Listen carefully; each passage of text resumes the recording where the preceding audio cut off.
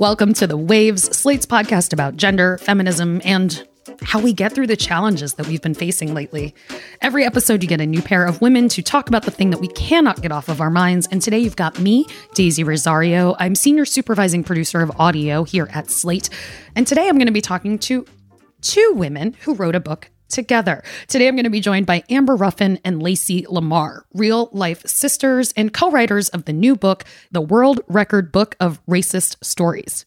You might know Amber from Late Night with Seth Meyers, where she does the very hilarious recurring bit, Amber Says What? Or even better, from her own show, The Amber Ruffin Show, which you can catch on Peacock, which is, of course, NBC's streaming service. Lacey Lamar is Amber's real-life sister, and though she is not a comedian, she is also herself very, very funny. Amber and Lacey are real-life sisters who grew up in Omaha, Nebraska. And this book is their second book. Their first book was called You'll Never Believe What Happened to Lacey: Crazy Stories About Racism. And most of those stories really center a lot on Lacey's experience living in Nebraska. With this book, they are now expanding out to include stories of their other siblings, as well as their parents and some of their friends. The book is both hilarious and incredibly maddening. That genuinely is the best way I can describe it, because these are real stories of racist things that happen to Lacey and other people. I myself am a woman of color, so I definitely related to a lot to some of these stories, have seen these things in action, have experienced a few of them myself. But the way that they write this book just felt so real, because for me and for so many people I know who have to deal with racism, sometimes you just have to laugh at it to get through the day. If you've ever seen Amber perform, you know that she is hilarious, and I have to say, it was always so much fun to perform with her. So we are going to take a very quick little break here, but when we come back, we're going to dig right into my conversation with Amber Ruffin and Lacey Lamar.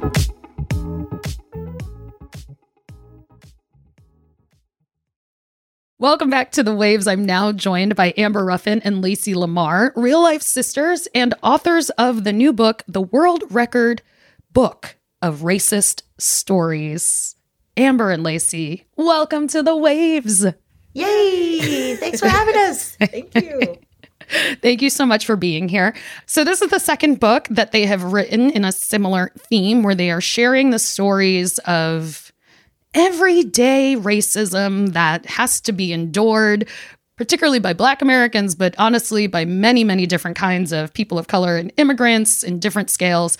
And one of the things that's really special about this book in general and the previous book is just the humor that's in it, which is something that I know I could relate to so much, in the sense that you kind of almost have to laugh at some of these situations when they happen, because they will drive you crazy. They'll probably also drive you crazy even if you're laughing, but it does help long term. So I do want to ask, kind of just to get started, like, what made you write another book about this topic? Lacey, do you want to start with this one? Do you want to take this? We didn't get to put everything into the first book. I feel like we had so many stories. We were like, we could do another book, definitely. I mean, we just had so many stories, and we wanted to add in our family and then people in the community. So a second book was demanded. Yeah. We had to do What it. about you, Amber? After the first book was written, stuff kept happening to Lacey. Like, she still exists.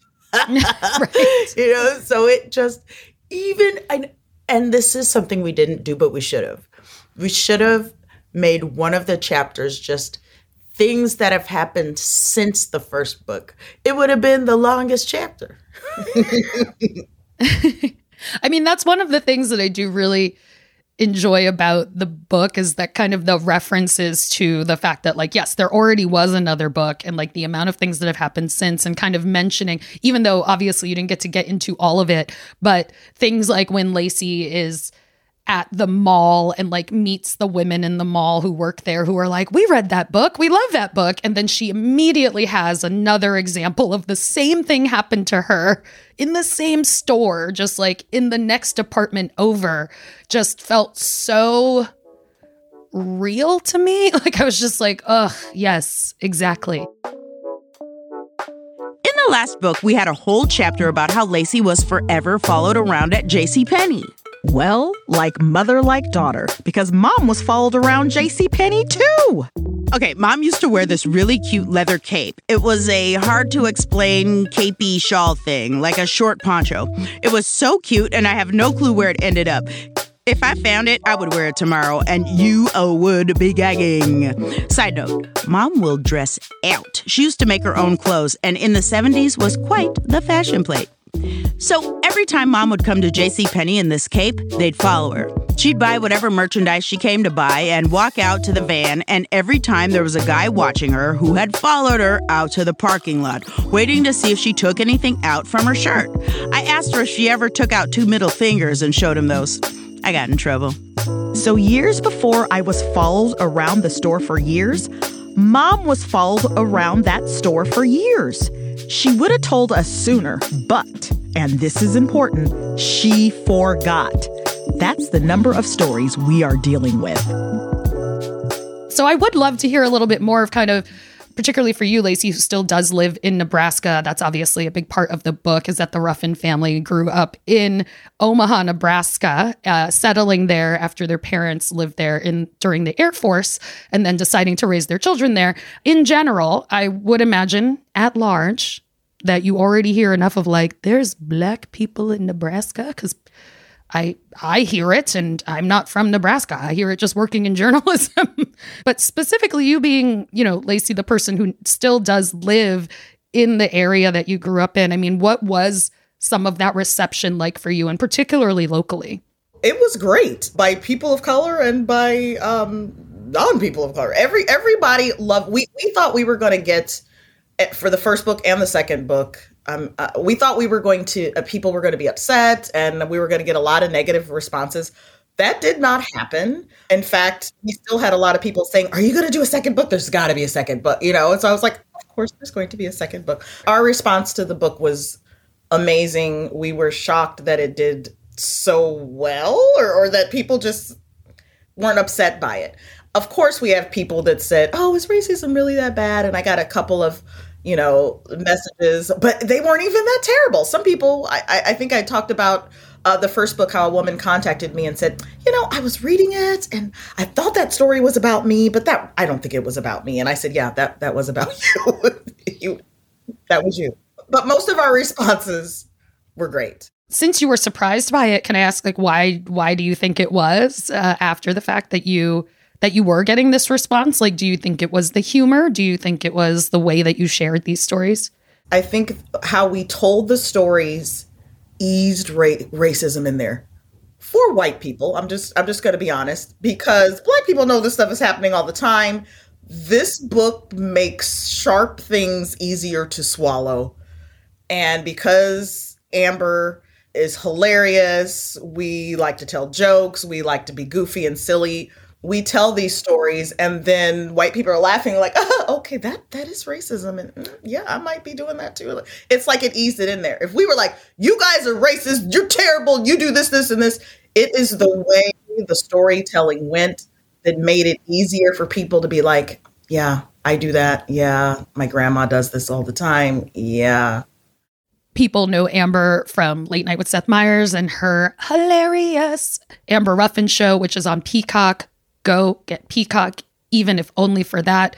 But I think in general, obviously with Amber being known as a comedian, I would imagine that there is some kind of expectation also that you kind of did this from a comedic perspective because Amber is a comedian. But I do wonder how much of that kind of sense of comedy also just comes from your family and in a way of kind of laughing at these things to get through them. This book came out as a comedy. What I mean by came out of our mouths as comedy, because that's who we are. And I think when white people read the book, they think, oh no, that's so sad. Everybody's feelings are so hurt. But that's not how minorities move through the world. It's hilarious. This shit is hilarious all the time. It's daily and it's hilarious. You know what I mean? Because of television, we all think of racism as one big event that destroys a community or some shit. Real racism is every single day, and it's unrelenting. And you can tell that people think it's funny because they're still sane. You know what I mean? Either it's funny to you or you are having a difficult life. Chapter 5. Don't go in that store! It's always nice paying actual money to be someone's racist experiment. You walk into a store and you walk out with a new understanding of how terrible the world is. Here are the winners for Worst Car Service. I was on my way to the airport, so I decided to take an Uber there. I use Uber all the time in New York, but it is nothing like Omaha. I mean, not even close. More times than not, I get the most interesting driver you can imagine. This time, my driver was an older white woman. As I get into her car, she immediately changes the station from easy rock to the rap station. This also happens to me all the time. It's sad. I'm so used to it. As the music is playing, she raises her voice so I can hear her. Hey, how about just turning the music down? Anyway, this woman says, you know, my boyfriend says that you guys are all on CP time, but not you. You came out right away, so I guess not all colored people are late. Oh, my boyfriend is black, by the way. Really? Why didn't he teach you not to repeat that phrase? You were dumb enough to actually say CP time, then made it worse by saying colored people? Did you know that there is a way you can complain about your driver? Did you know that it's next to impossible to get a response? Now, having taken these cars everywhere, I can tell you they should already have a canned response they send to everyone who complains. Here, I'll even write it for you. Dear customer name, we are sorry about the racism you experienced while being trapped in the car with a stranger. It is unacceptable behavior for the driver to have touched your hair, called you colored, gone on and on about how poor people are just lazy. Although it makes for a good story, we feel bad about it. The driver will receive a sternly worded email.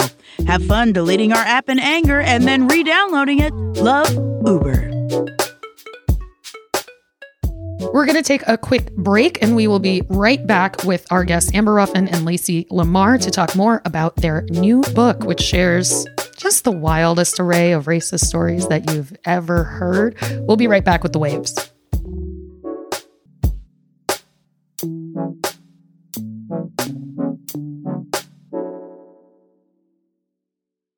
Welcome back. I am here with Amber Ruffin and Lacey Lamar, authors of the new book, The World Record Book of Racist Stories.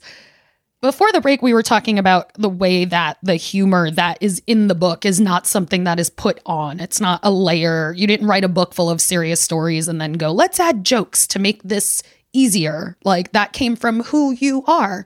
But another thing I love about this book, because it does focus on stories that have been experienced by your entire family, I felt like you could also see throughout the book, because of the way that you talked about your family, how much you really did have like a loving, beautiful, seemingly very funny family unit that really gave you, you know, just a good core of who you are. And when it comes to things like racism and the way that we experience it so constantly in the world, I know for me, I have found that, like, looking back, I realize how much having my family just like give me 100% no doubt that I was a valuable human being in this world, like really did set me up for as soon as I got outside and was like constantly being told by people that I was not valuable in the world. And I felt like that energy of your family comes through in this book. Oh, yeah. There's no bigger support system than mom alone. I remember finding out that she had told everyone. I thought this was a special message to me, but she had told everyone at one point or another, you're the smartest child in this class. And if anyone else thinks they're the smartest, they're mistaken. And she said that to everybody. It's so lovely to hear about like such affirming parents, though. And I think people do underestimate how kind of essential that is to surviving the day-to-day of these constant micro and macro aggressions. There's a whole chapter in the book of stories that are actually from white friends in your life of things that they got away with, things that they're aware that they got away with because they are white. Like just wild descriptions of things that should have been a problem and ended up being not a problem. Cops giving their all to protect my friend, MB. My good friend MB, who is a white lady, and I love to trade opposite stories. Stories where I'm suffering some racist nonsense and she's getting away with everything but murder. It's so shocking to me. I can't believe this is happening to my little bud. Being white is hilarious. So as you hear these next 5 stories, try to think about how out of place they are in this book. Try to imagine a black man getting away with any of this. It's fun because you can't. Here are MB's stories. Story 1, 2018. I got pulled over going 55 in a 35. I had 2 Christmas ales, and while I didn't feel intoxicated, I was very aware that I might not pass a breathalyzer, so I quickly crammed a handful of peanut butter pretzels in my mouth, realized I didn't have any water to wash them down with, and was practically choking when the officer arrived at my window. I had my ID ready, but when I started reaching for my glove box to grab my registration, the officer said, "Oh, I don't need to see anything else." I was silently bargaining with my higher power, happy to get a speeding ticket in exchange for not having to do a field sobriety test. Him: "Do you know how fast you were going?" Me: "I do not, but I totally trust that I was speeding and I am so sorry." Him: "You were going 55 in a 35. At first I couldn't tell if it was you or the silver car in front of you, but then you passed him." Me: "Oh, yes. Again, I'm so sorry." Him: "Okay, I'll just give you a warning this time. Happy holidays." He did not write me a warning, run my license, ask if I'd been drinking, or any other incriminating questions. The whole interaction was over in less time than it had taken me to find a good spot to pull over. I just kept reading it and feeling like so much of the humor was also comes from this place of like, everybody's kind of constantly telling me the opposite of what I am seeing with my own eyes is true. And like, how do I get through this? I mean, how do you feel about kind of that core thing in your work in general, in your comedy in general, and you're like, here's, speaking of some kind of truth that you see? It was a cool thing for us to put those white stories in the book because that's where they can see it. Yeah. Like racism is a wall and the tiny hole in it is their privilege. Like they may not be able to see the whole picture, but they can certainly see how they're getting away with murder and that we are not. And it's something that has just always been, and I think always will be. I see it every day. I see it all the time. White privilege, especially living in Nebraska, where you are definitely the minority. You see white privilege all the time. I see white privilege every time I walk into a store, and I'm like, ain't nobody gonna greet me. Let me go get this stuff. You see it. It is so, and you just become used to it. I see it when I go into a store and I'm the one also being followed and the white people are not. And I tell this story all the time. I had come to New York and Amber and I were in this department store and I had a huge purse and I had to get something out of the bottom of it. And I said, oh, I can't stick my hand in my purse because Amber said, no one cares about you here. Look at all the black people around you. No one's looking at you. And I had to be like, oh, they're not. They don't care. But in Omaha, you cannot just stick your hand in your purse like that without them being like, she just put something in there. Let's follow her. White privilege is definitely a thing. And you just become used to it, which is sad, but you just become used to it. I've just literally don't carry a purse anymore. She does not. I don't want. My purse is big enough for me to put Amber inside of and just carry her around. And she does. She's quite strong. As I was reading the book, I mean, it also reminded me of like times I've had conversations with, just like male friends, but specifically just more about the way that like women get harassed on the street. Thinking about it in the sense of like, usually it would be like if I'm meeting up with one of them to have a drink at a bar in the pre-pandemic times, when that happened more casually after work, I'd probably get harassed 2 or 3 times on the way there. And then I get there and I'm not talking about it because it happens all the time and it's not what I want to fixate on. And because it happens all the time and it's not what I want to fixate on, they don't think it's true. I think with just looking at the people I spend time with in my life, feel like that's actually the side I have to try to make them understand more. because a significant portion of the people in my life are also not white. So like they know.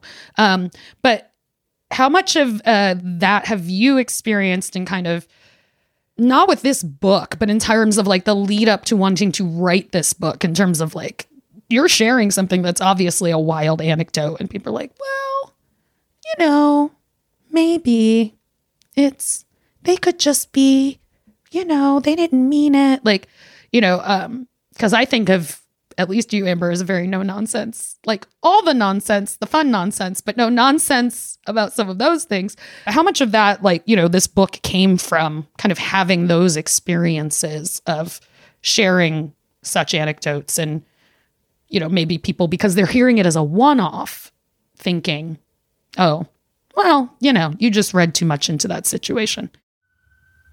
Well, that happens all the time. It happened to me all the time, especially when I was at work and the racist things were happening. And that's why I kept my log. I don't know if so the first book was written because I had so many, I had written down so many things that had happened to me at work, just to go to complain to HR, just to be like, this is a pattern.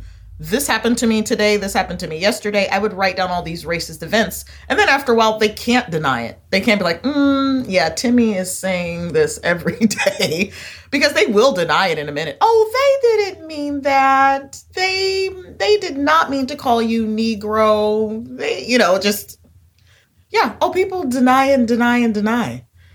So you got to keep that evidence to show them, no, this is a pattern. This is real. And even if I complain once about it, it's real. Right. Yeah. And that's part of why we wrote the book, is just because of the sheer volume of the stories. It's constant. It's daily. You would never friggin' believe it. And it was hard to believe ourselves once you see a thick ass book full of stories. It's a book. It's a real book. We're on book 2. And largely, it's about one tiny lady. It's hilarious. The amount of event. She should be a lot older for this stuff. Right. For the amount of stuff that's happened. I will still have people come up to me and they're like, I can't believe you didn't write about this. Yep. Or one of the stories in the book, they'll be like, but remember, after that happened, then this happened. And I'm like, oh my God, you are right. How did I forget about that? Because there's too many things. Too many things. There are too many stories. Yeah. Yeah, that is sad but true. I absolutely believe that. One of the other things about the stories in both books that I really appreciate, and that to me was not even a question, is just how much they highlight how illogical racism is, like how illogical your interactions will be.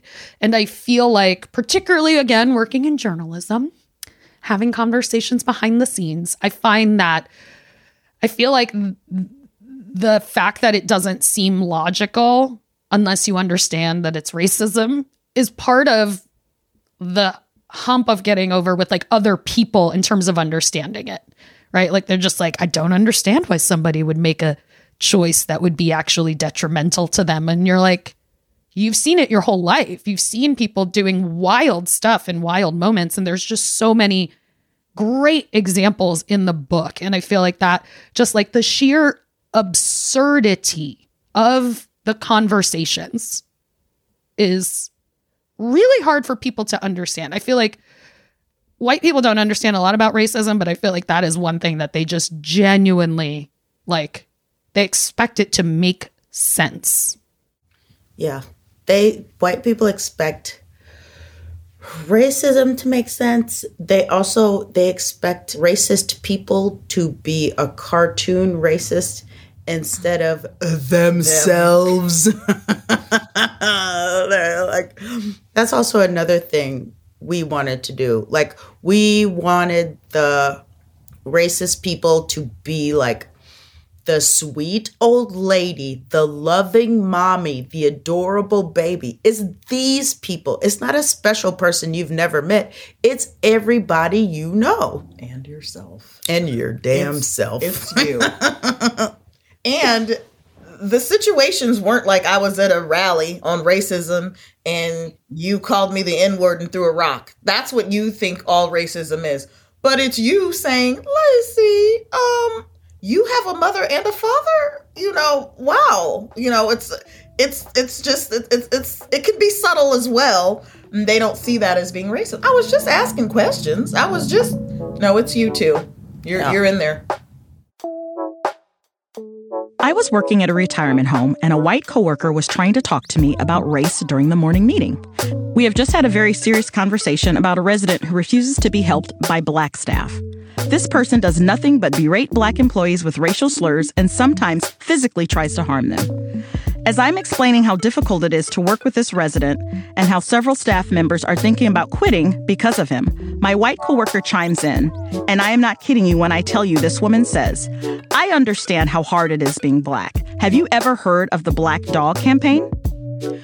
Girl, so you know about being paralyzed with fear? Well, at this moment, I was paralyzed with racism. I know exactly what this woman's next words will be, and I know that they will be so racist that I'll remember them forever. Yet I am unable to stop the impending doom, or rather, the impending dumb. I'm trying to figure out who in the world I can call to bail me out of jail. Who am I kidding? My bail will be set too high, and I will spend the rest of my life in prison. Deep breath. This woman says, Black dogs never get adopted, so it's very hard for them in the shelters because they are the first to be euthanized. Please, in the name of sweet Black baby Jesus, explain to me what this has to do with this conversation. We are talking about human beings, and this bitch is like, all dogs matter.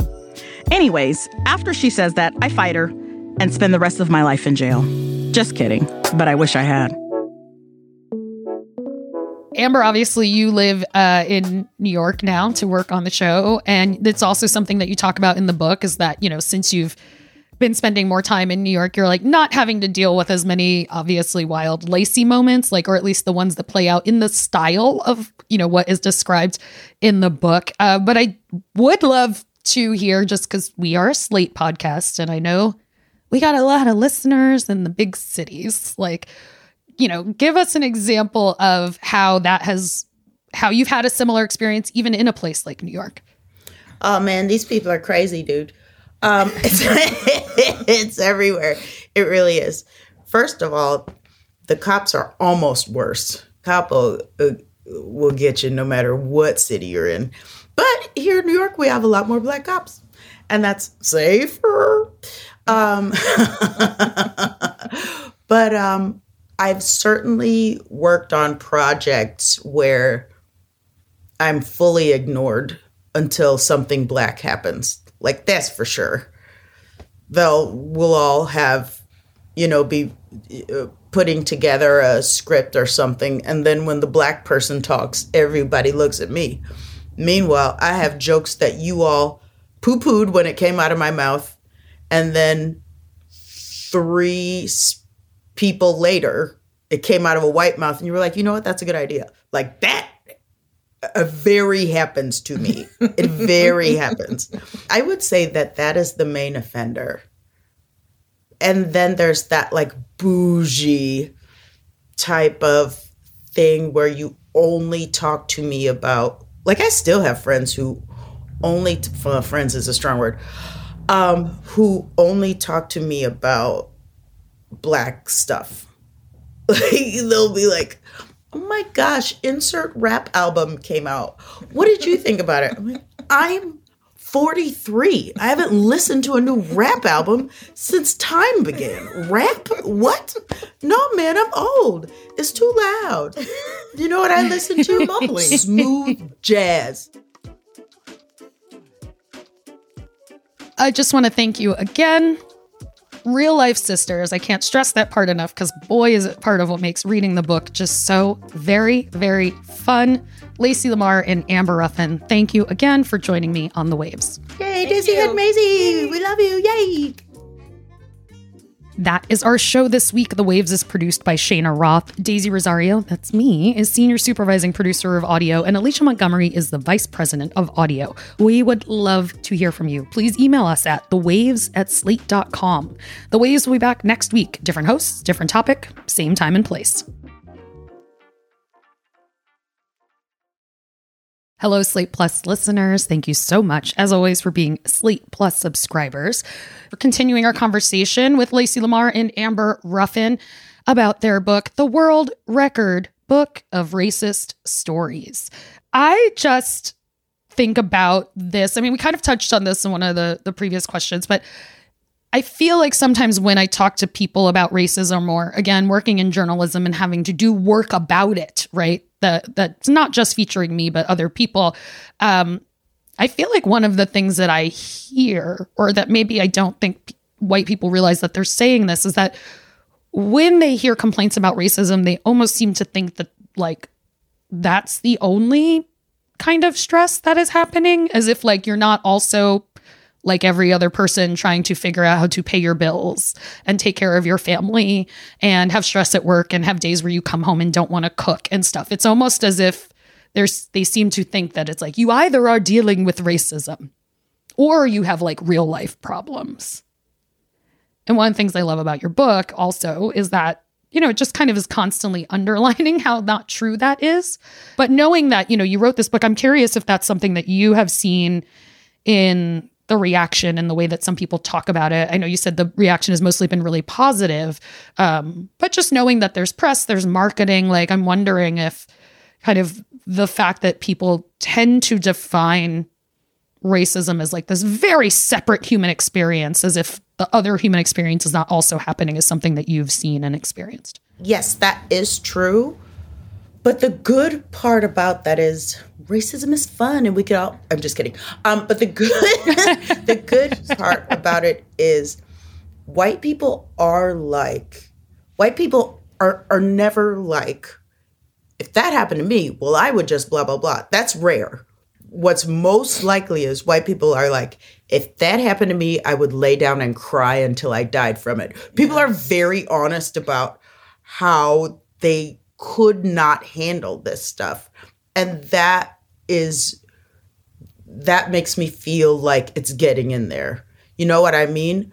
I think that people are like, this one happening is too much for a person.